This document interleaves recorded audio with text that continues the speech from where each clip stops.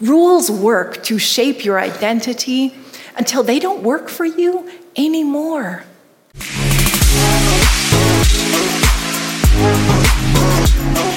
Welcome to the Commons Cast. We're glad to have you here. We hope you find something meaningful in our teaching this week. Head to commons.church for more information. Welcome everyone. It's so good to have you here at Commons today. My name is Bobby, and I serve the Commons community as one of the pastors on the team here. And I add my Mother's Day greeting to you all. This week, I was trying to think of one of the best moments I've ever had with my mom. I mean, there are loads of them, right? And strangely, the one that I just kept coming back to was this. I was maybe 23 or 24, and I was just leaving my mom a voice message, and I was somehow so comfortable as I was leaving the message that I kind of blanked. Like my mind drifted to a space where nothing much was happening, and instead of saying something like, "Okay, Mom, talk to you later," I said, "In Jesus' name, amen." It was so strange. I turned this voicemail to my mom into a prayer. And maybe it wasn't that strange after all. Maybe it kind of was a prayer. Just leaving a message to be listened to by my lovely mom was maybe just that comforting in that moment. So no matter what your relationship is with motherhood today, maybe you are a mom. Or you know that you just love your mom. Maybe you've lost your mom. Maybe you aren't sure if you want to be a mom. Maybe you do really want to be a mom. It's just not happening for you. Maybe you're fighting some really big mom pressure. We get that motherhood is really, really complicated. But we still want to celebrate moms and all those who have mothered us well.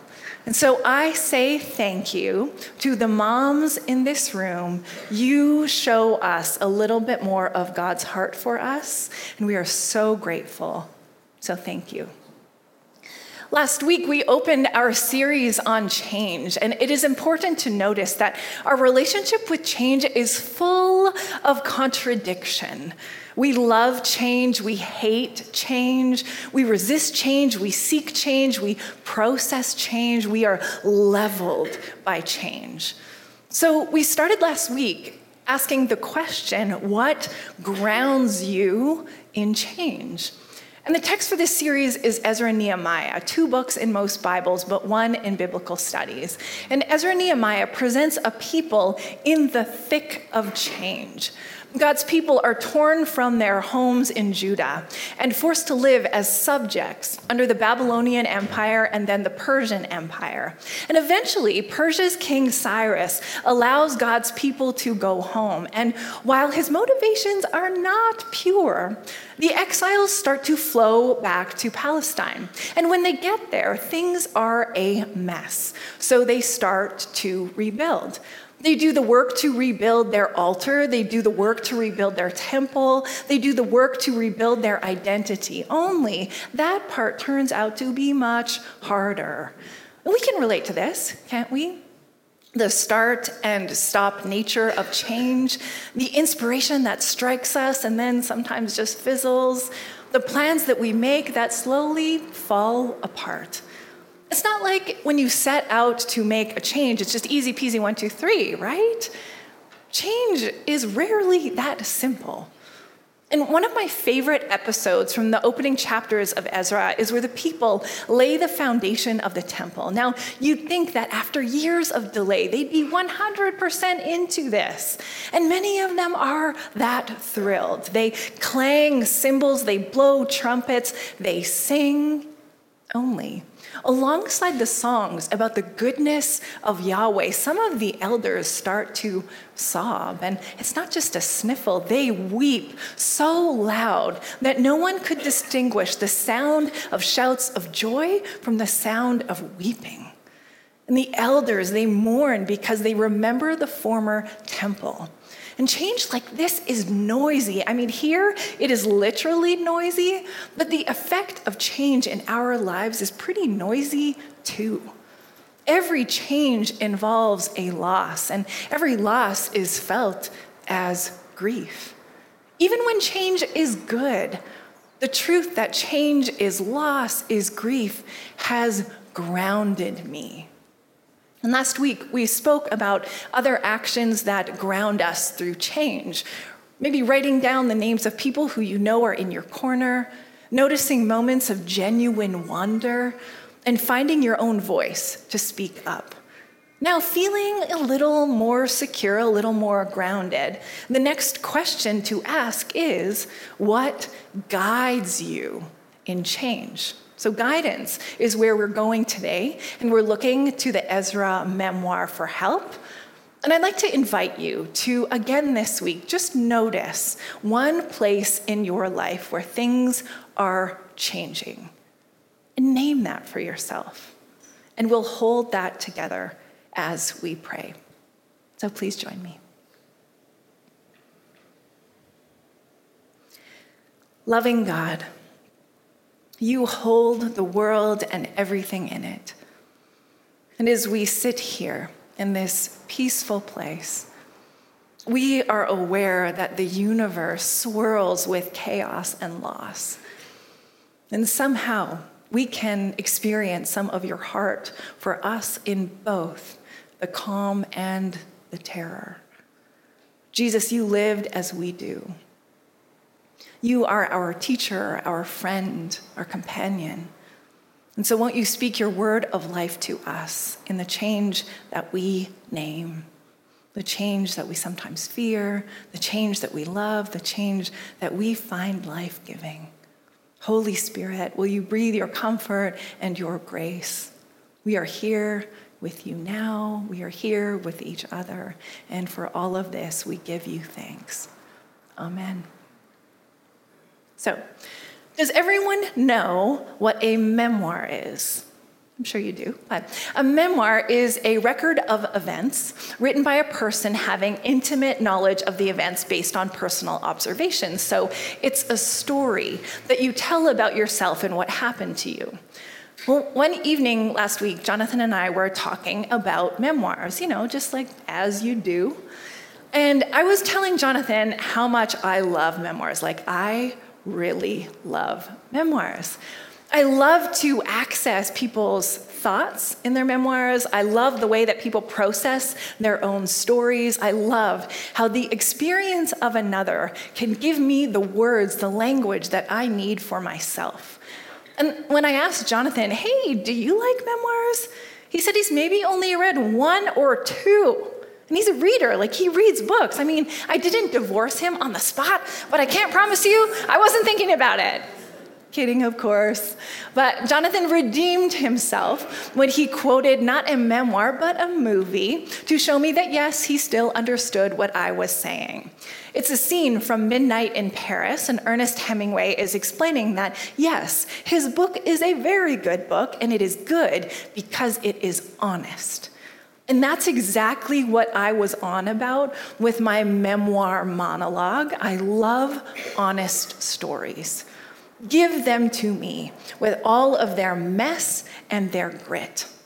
Honest memoirs can guide you through times of big change. As you witness someone else's journey, it helps you to think more deeply about your own.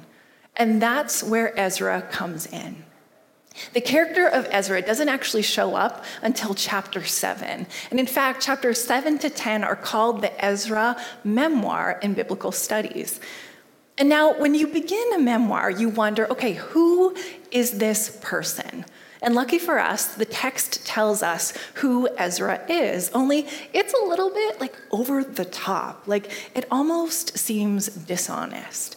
But the truth is that the text is working really hard to establish Ezra's legitimacy.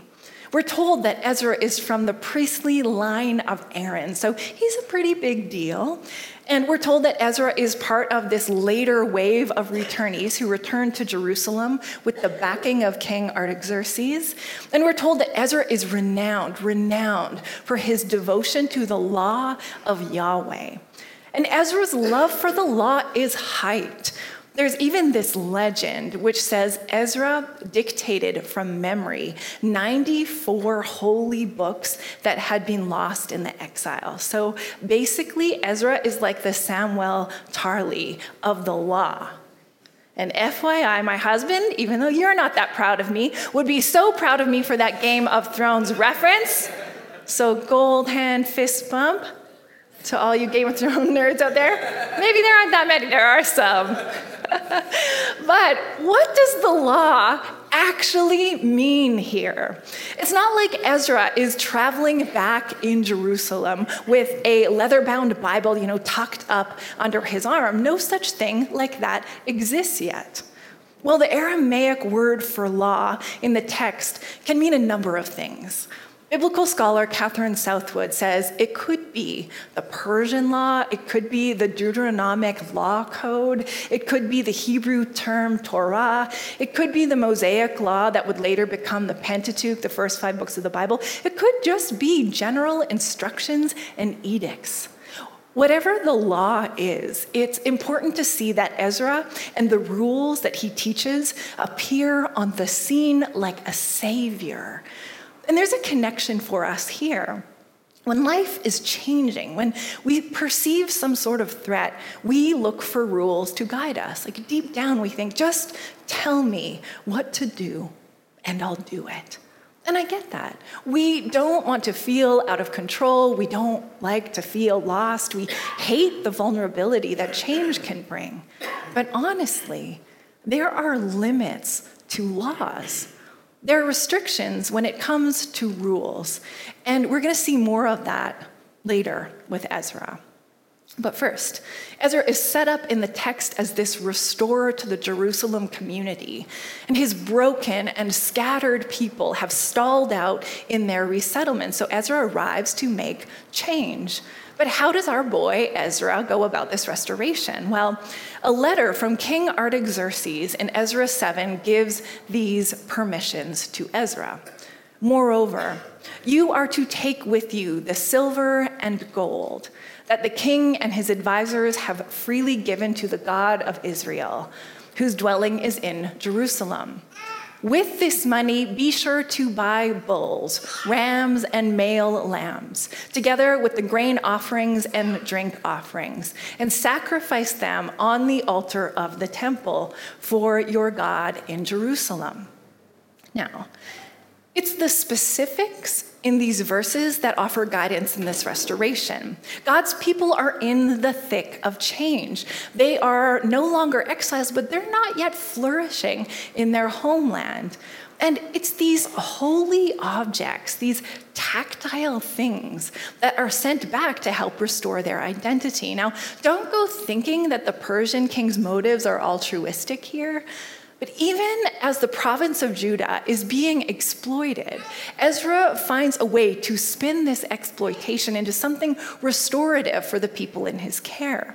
But how can gold and lambs and bulls and grain offerings restore people?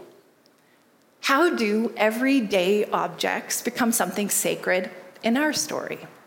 Well, maybe it's as simple as a susu. When my niece Emery was a baby, she loved her soother. And the one in this picture isn't real, it's a Snapchat filter. She's like 3 and she sends me Snapchats. Now, there was a time when Emery went to bed with like 4 or 5 soothers. Soothers were her favorite thing. She'd have one in her mouth, she'd have one in her hands, and she'd just have a few more kicking around her crib just in case in the night she'd let go of one, she could always find another one. These little objects, they soothed her. And there's actually a psychology to these small things. Attachment objects help with the transition to independence. And in an article for the British Psychological Society, Dr. Christian Jarrett says that even as we get older, we see our things as extensions for ourselves. We use them as a signal for ourselves and to others about who we want to be and where we want to belong. And Dr. Jarrett says reflecting on our things can even help us with a fragile ego. Change will challenge your sense of yourself. And holy objects, just small tokens, can remind you of who you are and who you want to be. Just simple things can guide you through complex change. And I know it's a bit of a paradox that holding tight to something small can free you in a big way, but they can. You don't have to drift through change without these little anchors. Small objects can do some of the work for you. Maybe it's a journal, a photo, even a favorite film that speaks to you about who you want to be. Maybe it's a song, or a piece of jewelry, or a rock from a hike that reminds you of something you accomplished. It could just be a coffee mug, a pair of running shoes, a tree in your backyard that shows you what you need. You're allowed to love these things. And even though there's wisdom in knowing that your stuff cannot actually love you back, there are small things in your life that can guide you through change, the stuff of the everyday, hiding out to show you what's important to you, offering you hints for how to move forward. And as your identity is reflected in these objects, you are a little more empowered to action. And Ezra and this new wave of returnees make a pit stop along the way. Before they arrive in Jerusalem, they stop at the Ahava Canal in Babylon, and Ezra proclaims a fast. And the text records Ezra's words like this: "There, by the Ahava Canal, I proclaimed a fast, so that we might humble ourselves before our God and ask God for a safe journey for us and our children with all our possessions." So the people, they fast. They petition God. They measure out heaps and heaps of silver and gold and bronze for their offerings, and God answers their prayer. And then Ezra declares, "You, as well as these articles, are consecrated to the Lord." And the Hebrew word for consecrated is kodesh. It means holy. And the theme of holiness is even more common in the scriptures than love. When something is holy, it's thought to be perfect. It's set apart, it's pure. And in biblical literature, there are obvious places that are holy. There's the tabernacle, the temple, Mount Zion. But here, the people, they aren't in the temple. They aren't even in the holy city. They're just camping out by a canal in the land of exile. And with some relatively small actions, they flip the switch on what this place now means to them. Without even getting where they want to go, without even stepping outside the border of Babylon, they see themselves for who they are: holy, set apart, heading home. Small actions can guide you to a sense of holiness too, where the land that you stand on is sacred, whether you're in a place of worship or just walking through a park, whether you're pleading with God in the morning or just taking a deep breath on your yoga mat, whether you're doing what you love or you're feeling kind of distant from yourself, small actions, little exercises can guide you through big change. So a few weeks ago, I walked into the room where Jonathan was playing a game on his iPad, and I said, "I'm sure you'll probably say no to this, but I'm wondering if you'd be willing to do some meditation with me." And because I married the raddest guy, he just said, "Sure," which now that I think about it is actually how Jonathan answers most of my requests, so God bless that man. And now, almost every evening since this request, the two of us settle in with our noise-canceling headphones. We open up the meditation app, and Jonathan jokingly counts us in 3, 2, 1, meditate, which always kind of makes me laugh. And then we meditate. Now, meditation is not solving all my problems, but I think it's helping me to be present. Just a little more aware of an actual moment. Not distracted, not obsessing, just present. And any moment where we are honestly present, where we see the truth of who we are, is holy. There's purity to presence like that. And I don't want to miss any of it. Whether it's an ancient prayer by a canal or partner meditation with noise-canceling headphones, small actions can guide you through very big change. Other actions may include just taking a walk, saying no, smiling at a stranger, texting a friend, learning something new, making love, getting a therapist, sleeping in, taking a trip. Small, care-filled actions will guide you through change. But some of us, we like a few more rules, don't we? Well, once Ezra and his entourage arrive in Jerusalem, things get pretty intense when it comes to the interpretation of the law. There's this moment where the people are in the middle of a worship experience, and some leaders come in and say to Ezra, the people of Israel have not kept themselves from the neighboring people and their detestable practices. They have taken their daughters as wives. They have mingled our holy race with the people around them. Even the leaders are guilty of this unfaithfulness.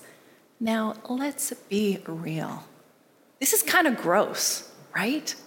Naming people and people groups as detestable, seeing women and daughters as pollution, that's gross.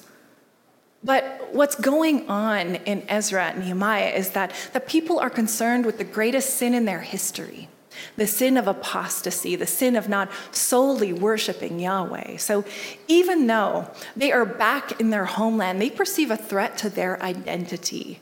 And it's helpful to realize that again and again in human history, ethnicity as an ideological construct is used by people to hold onto part of their identity they perceive to be under threat.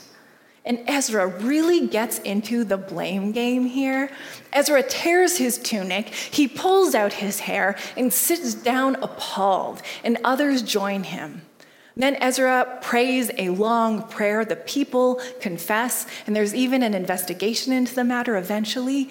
Every man who is found to have married foreign women is to divorce these women and send them away. And so, the women and children, we are told, are sent away.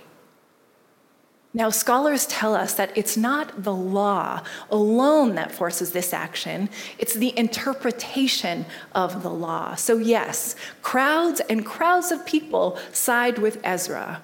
These people have undergone so much trauma, so much displacement, so much fear that they say, yeah, it's those other people. They are to blame for us not knowing who we are anymore. So let's get rid of them. But even as we are shocked by the cruelty and the lack of compassion and the judgment in these verses, we read this verse in chapter 10.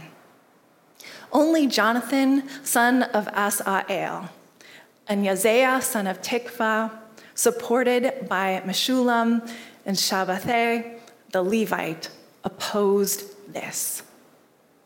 They opposed this interpretation to the law.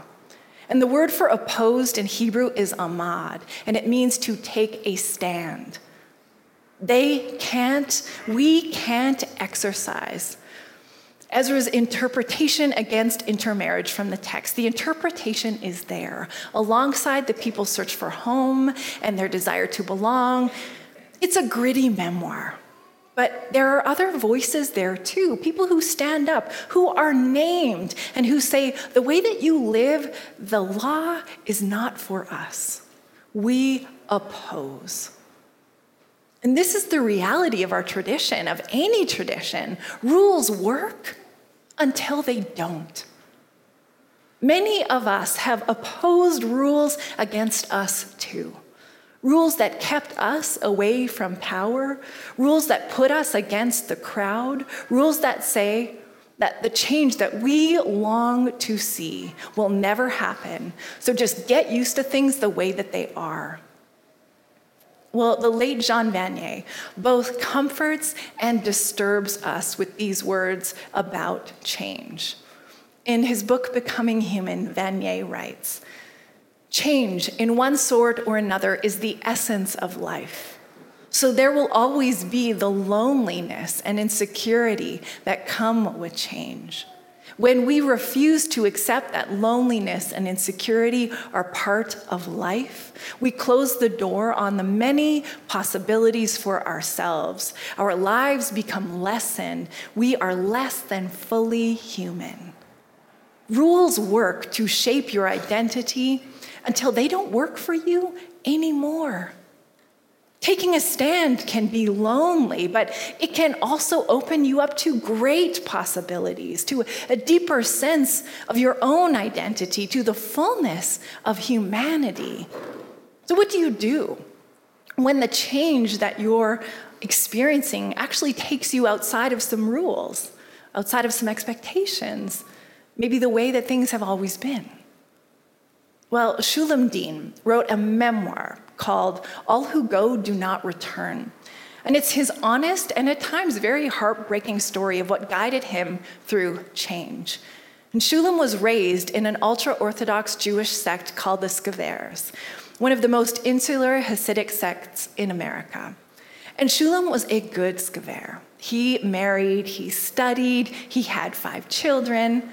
But along the way, Shulam starts to ask questions. He's drawn to the outside world and has this driving need to know everything about what's outside. His exploration starts with something so simple, just a radio. For years, this radio sits in his home, this object he promises his wife not to listen to. But then one day he turns on the radio in secret. He finds a station and he listens. And this opens Shulam up. Soon he buys a car, he gets a computer, he blogs under the pseudonym Hasidic Rebel. And eventually, living in his community as a law-abiding Skaver is no longer tenable. So Shulam is forced to leave. And when he goes, he loses his family, he loses his community, he even loses his faith. But one day, Shulam is hiking on the Sabbath, and he writes, "Stepping carefully across streams, climbing cliffs, up one mountain and down another, I would sing the songs I had sung so many years during Sabbath afternoon meals. The day is most esteemed of all days, a Sabbath day for God. When I keep the Sabbath, God will keep me." And Shulam sings these songs, even though he no longer believes them. And as Shulam takes in the view on this hike, he settles down in a quiet space for lunch and reflects. It was Sabbath afternoon, and I was desecrating it by hiking and eating treif. I would reflect on the fact that such simple pleasures were so meaningful. It felt exhilarating to be able to do what for so many years had been forbidden for fear of not heavenly, but human judgment. Shulam's memoir might seem like it goes from community to exile, from family to isolation, from even life to some kind of death.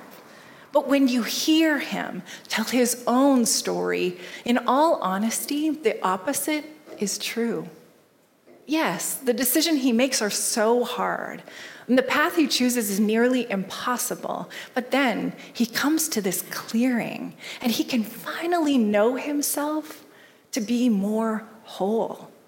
And the truth is, I actually can't tell you what will guide you through change. It could be a book you didn't even know you needed to read. It could be letting go of some rules that just don't sit right with you anymore. It could be a tiny object reminding you of love, just dangling from a gold chain around your neck. The Eastertide word for the surprising places that guidance finds you in change is resurrection. Resurrection is the guidance that shows up where you least expect it. Resurrection is the new way forward when there seemed to be no possible way. Resurrection is the insistence that life lives on. Even after all that you've lost, you live on.